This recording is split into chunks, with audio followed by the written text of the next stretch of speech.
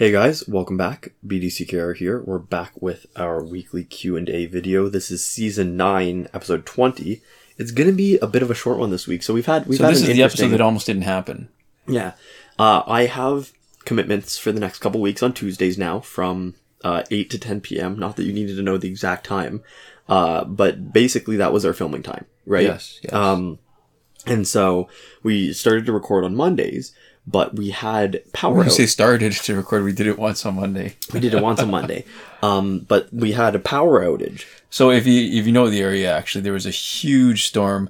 It was out of the blue. Mm-hmm. It was maybe like an hour or two warning. Yeah, and then it only lasted for like 5-10 minutes of the sort of eye of the storm. But that was enough time to really cause some huge damage. The eye is actually the safest part. Well, not the eye, yeah. But to be in the midst of it, for it to pass us, it was only about 10 But it took a bunch of power lines. So the funny thing was on the street, there was, well, not funny, but just odd and surprising and weird, is that there was a tree on our street that had split among many other trees that had branches broken off. But this one tree had split. This one side that had split fell over and split an electrical pole. Yeah. And that half of that pole, which was containing the wire, was only kept from falling all the way down by another tree that it had landed in. Yeah, so there was a huge amount of devastation. There was multiple roads that you couldn't get through because there were trees down across their entire length. And we were without power for a couple of days, so we were roughing it, stuffing ice into our fridge and freezer, you know. So that was Saturday afternoon we lost power. We just got it back Monday evening. Yeah. So we've been busy with other stuff. I mean, it's amazing how much stuff happens, like trying to save groceries, trying to live a little bit without power. It's funny how busy you get, and then as soon as you're done, how not busy you are. Right, when the lights are off. Yeah. Like when the natural light is gone and you don't have any power to turn on lights. I mean, I have a ton of flashlights. Yeah. Don't get me wrong. But it was so much easier. But there's not a lot to do with them either. Because what are you going to do? You're going to be on your phone? Read a book. Yeah, you read a book. And the other thing about it is that when all you got is flashlights, reading is not that convenient when it's dark. No, I've got some kits to adjust them so that they're not, so they are right angled. Yeah. So you clip it to your shirt. Yeah. And they could light in front of you. And a diffuser, so it makes it less of a, there's terms when point. Yeah, so it diffuses it, but it's less throwy. So throwy is how good distance it gets. Yeah. And it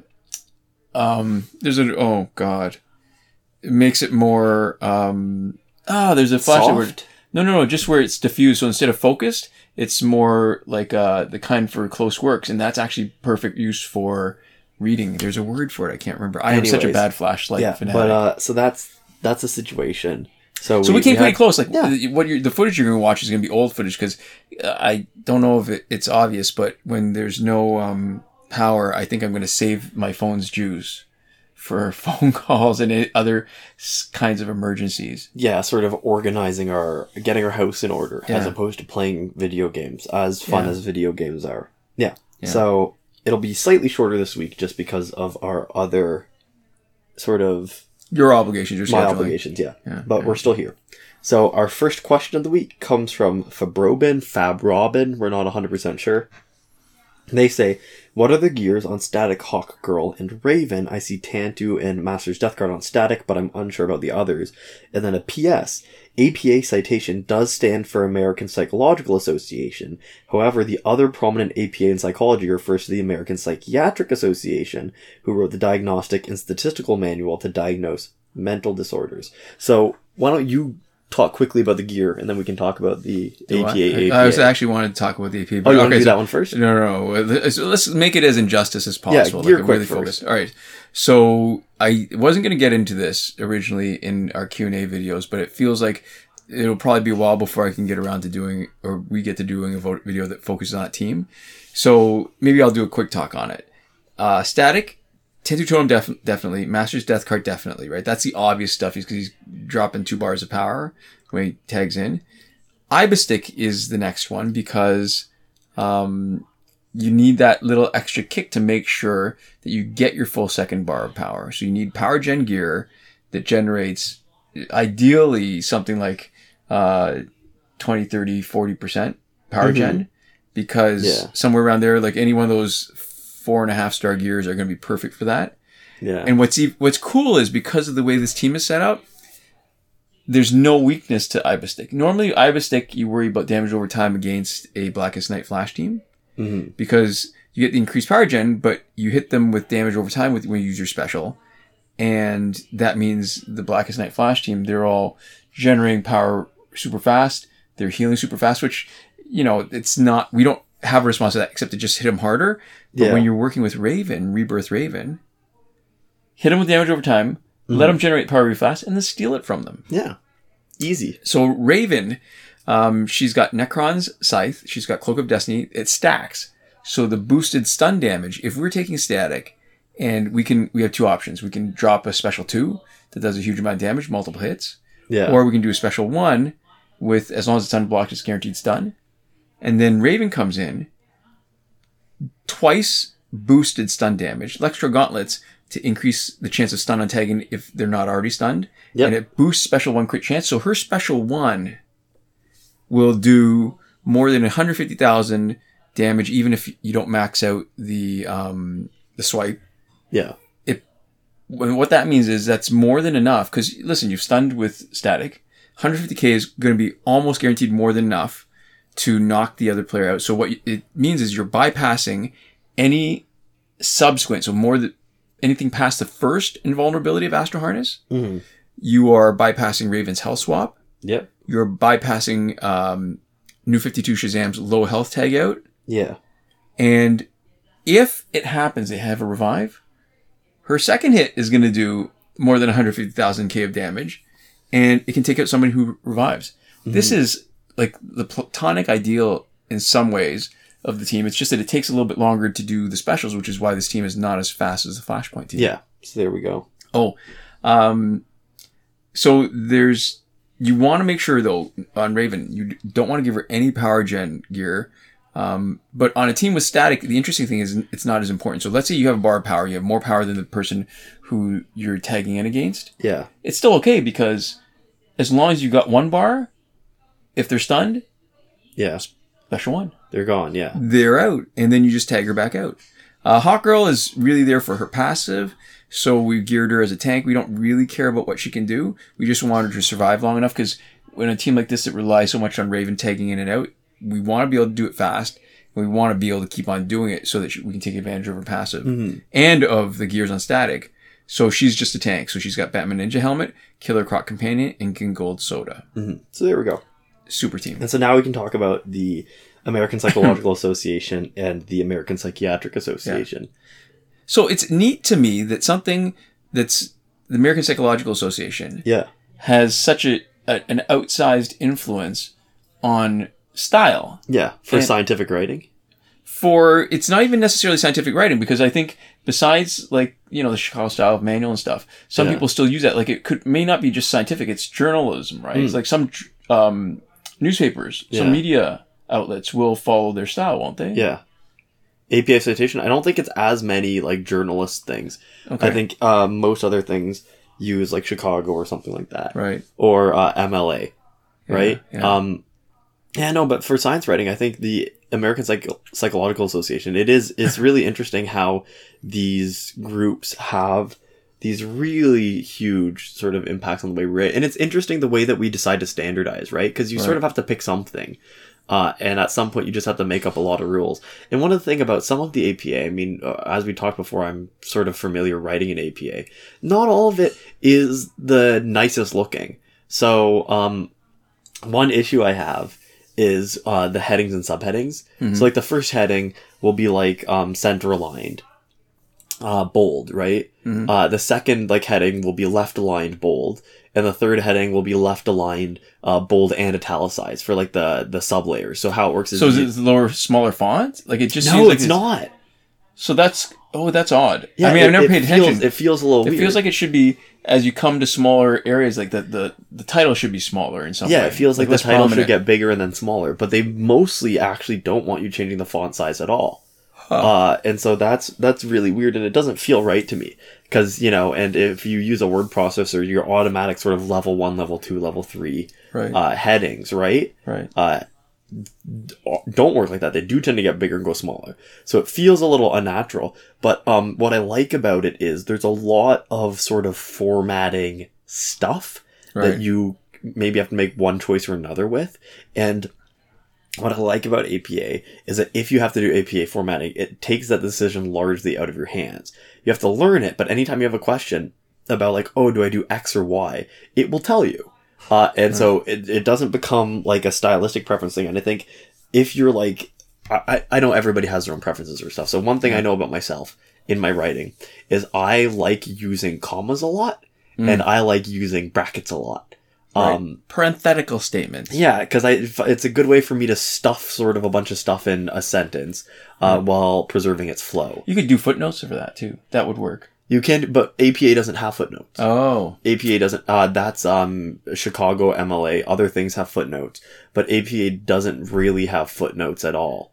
Right. I think technically you might be able to, but it's not standard practice. Right. I say technically because I'm sure if you looked up like how to do a footnote for APA, there'd be something there. But if you notice you read any like science journal articles, especially psychology articles, you won't see footnotes. Right. And I think footnotes can be kind of appealing when you have at the bottom of the page the citations right there. Right. Instead of just the references at the end. But for APA, you always do citation style without footnotes, which is to just do brackets and then last name, year, right?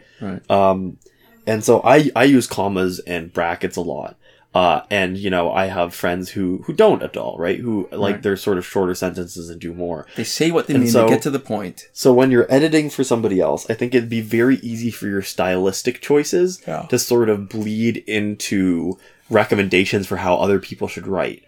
And so what I'd like about APA is that you can be editing somebody's thing and go, is this right? I think you're supposed to do it like that. And they go, I don't know. I think you're supposed to do it like this. And then there's just an objectively correct answer for what would otherwise be a very subjective concern. Right. So I like that a little bit. A final arbiter to make the ultimate decisions each time. Yeah, and for stuff like that, because a lot of times it's very low stakes. You don't care a lot. You just want the decision taken out of your hands a little bit. But see, this is, again, this is actually the point I want to make about the American Psychiatric Association. Yeah. Where, you know, the opposite of actually having a final say. Like, before, you know, we were talking about when English, you could spell anything the way you wanted. Before there was the first dictionary. People just accepted that things were spelled differently. There's no one right way. Yeah. Can you imagine the spelling bees? I mean, if you were going to even try... Anyway, so... Yeah. But, so, the American Psychiatric Association, if anything, is... when you see the different revisions... so, they have the Diagnostic Statistics Manual. Yeah, so the DSM. Yeah. And it's gone through a bunch of iterations. We're into 5 right now. We're into 5. And what's funny is that it is really just arbitrary, and nothing brings home the point more than that they used to be one of the things that are often cited as the problematic issues of DSM and why you've got to at least be willing to interpret things a little bit more and not just use it as the absolute final prescriptive judge is how they used to treat homosexuality. And they used to treat that as a disease. Yeah. And they were wrong. And but it's a relatively old example that people keep on citing, but there's a couple of, like, I'm looking at DSM-5 now, and there's some really interesting things that they've controversial things that they've decided to do. So depression, depression, right? I know depression. So for people who don't know, I have taken a decent number of psychology courses in university. So we're talking here both being relatively informed. I have read like entire entries on the DSM-5. I've done projects that have involved me like researching using the DSM-5 as a primary source and stuff. So, for most of those diagnoses, they talk about both the symptoms, but also exclusionary features, right? So whether it hasn't been long enough or whether there's other things that explain it. So one of the interesting things to me always was that, depression, they separated from bereavement. So there's an exception for bereavement. Yeah. And depression, I think it had to be continuous 2 weeks of most days with a certain list of symptoms. I'm not going to bother getting into that. I think it's months now in the most recent version. Well, no. This is kicker. Bereavement used to be that until it had been at least 2 months after somebody had suffered a loss, you couldn't diagnose depression. And Because I guess the assumption is just that that's normal sadness. It can be normal sadness, yeah. Yeah. And that in 2 weeks, the 2 weeks that it takes to make the symptoms aren't enough if you're still in the midst of bereavement. Yeah. And they eliminated that exception now. And it's problematic both ways because, like you said, something that has been going on for a couple weeks that is more severe than you would expect for somebody who's grieving. Yeah.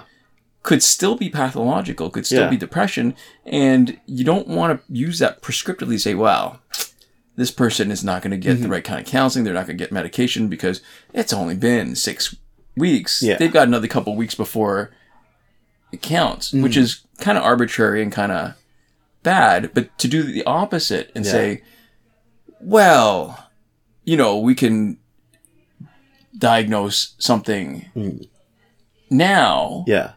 And what it eliminate, I guess the nuance it's missing is that grief isn't the same as depression. Yeah. Teasing the difference out can be difficult. And when they put arbitrary kind of limits, the same way they can arbitrarily decide that, well, this is pathological and this is not. Yeah. I think it undermines a little bit. The more obvious controversies there are, it undermines the credibility a little bit. Whereas, like years ago, they used to be the real absolute kind of standard by which people would judge things. Yeah. So it's interesting. I've taken a lot of psychology classes. I am sort of knee deep in this. So first off, there's a lot of people who don't use the DSM, including like psychiatrists, like people who are diagnosing people. You don't have to use the DSM. And there are, I think, more people who use a blended method of different sources and different sort of knowledge bases than there are who use DSM purely when people are surveyed. Well, I think that's happening more, I think, because part of the credibility is being, it's not nearly the kind of authority that it used to be. Yeah. And so part of the issue too is that you have to break down, why do we even care about diagnoses? And I'm not saying crass, I'm not saying like, why do we care about the people being diagnosed? Can I answer that? Can I try? Yeah. I think the reason why we care about it is because if you only judge each individual case, then you're going to have a lot more trouble figuring out what you need to do. Exactly. When you can group people together, you say, this grouping, this particular group that we've used filters to select out for, will respond really well to this kind of treatment, or will end up going here if we don't treat them. So that's exactly right. It's what we need to do, but you can actually subdivide that further. So if you think about a diagnosis, right, especially in America, diagnoses are often prerequisites for getting subsidized treatment. Absolutely. Same in Canada. Yeah. So there are countries, though, where if you are feeling off, you can just go to therapy, right? Versus you need a diagnosis of something to get that feedback. And so that's one way that things are useful, is to give people access to subsidized care, to let people afford the treatment that they want to get. Another way is to give a short form in between clinicians to help, right? So while still individualizing somebody to be able to target what to do for them. And then the third thing is aspects of personal identity. So somebody who knows what they have might find that they can look up, whatever it is, and then like coping strategies or, how to X with Y, right? And then learn for themselves and access community resources with other people who have sort of gone before them with similar experiences, who have advice for how to move through the world in the best way for them. And so that's, a lot of the reasons. And if you look at what the motivation is for making certain diagnostic criteria different or making certain changes. So one specific example for something I had to research, gambling addiction, right? I took a class on the psychology of gambling. And one of the interesting things is I read this paper, and what they were talking about was the way that gambling addiction and disordered gambling behavior, the different ways that it's been referred to, the difference between like problem gambling versus like addiction, how different terms have altered public perception of it, but then also how the diagnostic criteria has been changed. And so how the DSM works, for people who don't know, is there's usually a checklist of criteria, and they say you need to have experienced at least X, so maybe it's at For least like, depression, it's like 5 of 9. yeah, 5 of 9 was the number that I was going to go for. It tends to be something like that, where it's usually like a slight majority Right. of these things. And so that's why even if you all, a group of you fall under the diagnosis, the flavor might be different because you might have a different 5 than the other person. So one of the examples is schizophrenia. Schizophrenia is one of the broadest ones, where there's been a lot of discussion about potentially splitting it or treating it in different ways, because there are so many symptoms and the number that you need is low enough that you can have people with, I think it might be entirely no overlap.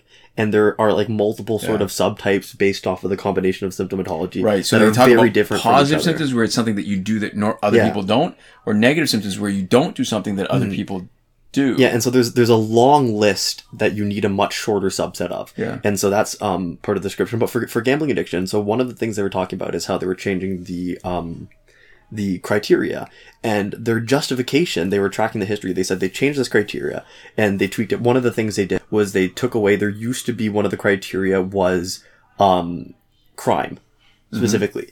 And they found that although gambling addiction was often associated with criminal activity, it was mainly like a symptom as opposed to an actual criteria for diagnosing it, because people who don't have any money, who because they've spent it all gambling, and who need more money because they're addicted to gambling and want to continue gambling, are more likely to do crime, in the same way that, you know, anybody who's in a position of poverty who needs access to money is more likely to do crime, just because, you know, that's one of the ways that you can get access to resources fast, right?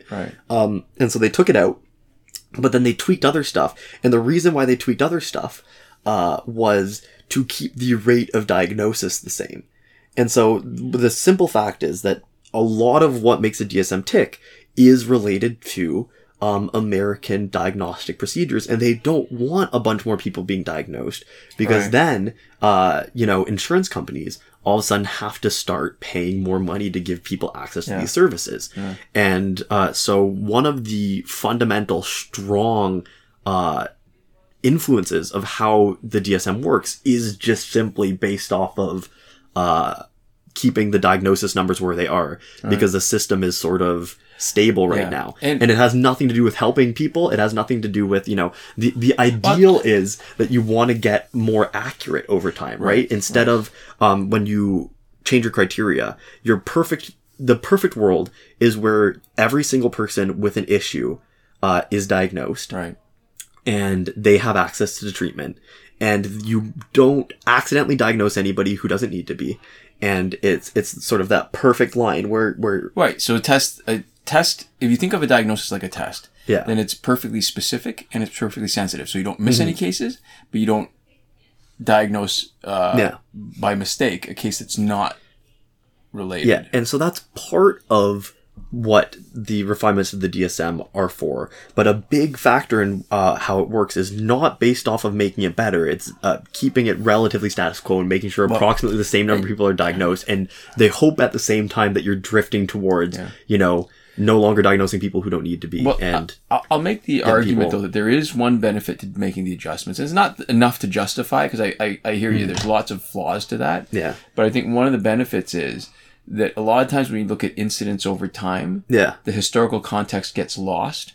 So if you do it so that you don't have to remember that this is when they change the criteria, to see it makes it easier to crunch the numbers. It makes it easier to really see what other influences there are that are having an impact on the prevalence of something. Yeah, so that's one thing. But the other thing that you could do, which frequently is done when you like are updating the tools and stuff, is that you can test the population that you tested before and see how that changes, right? So you run back people who were, you know, threshold, sub-threshold, and gen pop, and you test them on both the old and the new, and then you get a comparison point. So you say this population, X% of people were diagnosed before, now X% of people are diagnosed. This is, you know, out of the groups, the people who were diagnosed before, this many percent, and that also lets you set up a direct comparison a lot easier. So so that's one of those things, is that it ends up being a complicated and inherently political document. Instead of just a document that's primarily about helping people. Speaking about political, then the one point I want to make, when you said earlier that there's going to be a lot of people who use it, I think it's more so psychologists than psychiatrists that are going to use a blend, only because I think it's actually more critical to be able to justify as a standard of care following the DSM than being allowed to deviate because of how litigious American healthcare is. So if you do something that deviates from the norm, you're going to have to really justify it in order to, one, hopefully avoid litigation, but two, potentially win litigation if somebody decides, hey, you're not doing what the DSM says. You're not doing what the APA, the non-writing APA does. Well, the DSM doesn't actually tell you what to do. No, but it means that you have to, in order to be, it does indirectly because if you can make the diagnosis that this is something, then you can justify treating them. If they don't meet the criteria, then there's a bigger burden on you to justify saying this is why I gave this person this drug that ended up having these side effects that hurt them in a way. And that's why I think you don't need to take my money away from me because you're suing me. Yeah, it's very complicated. It's a really sort of complicated system. And one of the other things is we're talking about sort of the shortcomings of the DSM. You also don't want people just going out and making decisions based off of their past experience and not informing it with data. That's something called clinical judgment. And there's been a lot of research that has shown that clinical judgment isn't great. So you want to be able to have these people buffering their personal opinions with data and tests and everything else. But it's important to approach it with with skepticism and being appropriately critical and recognizing that neither thing on their own is going to really get the job done for you. That was a long discussion of non-injustice stuff and just talking about psychology. So I'm glad we got to the injustice stuff first. But so we are here. We are out of time. I have places to be and workshops to attend, trainings to go to. So we'll have to cut it off here. But to end off, I'd like to give a shout out to Eliza, Yiddish Big Band listener, Kaiten.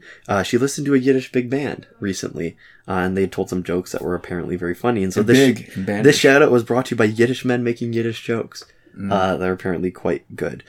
We'd also like to give a huge thank you to all the lovely folks who support us on Patreon. That would be Bombo Ben, Consul Peasant, and Edwoon at the top tier last word. Cinemac and Mohammed Al-Shady at the Your Message Here tier. Sean Farrell, Daniel Simonson, Aaron Mall, Michael DeVries, Brandon C., Irvin Ruiz, Eddie Du, and Hoshi127 supporting us on the credited level. And Chris Wolf, Scarlet Danny, Awesome Gamer 2for1, Pavu RS, Gavin Malott, and Isfar E at the gratitude level. Thank you so much for your support, and thanks so much to all of you for watching. We'll see you next time. Komoda!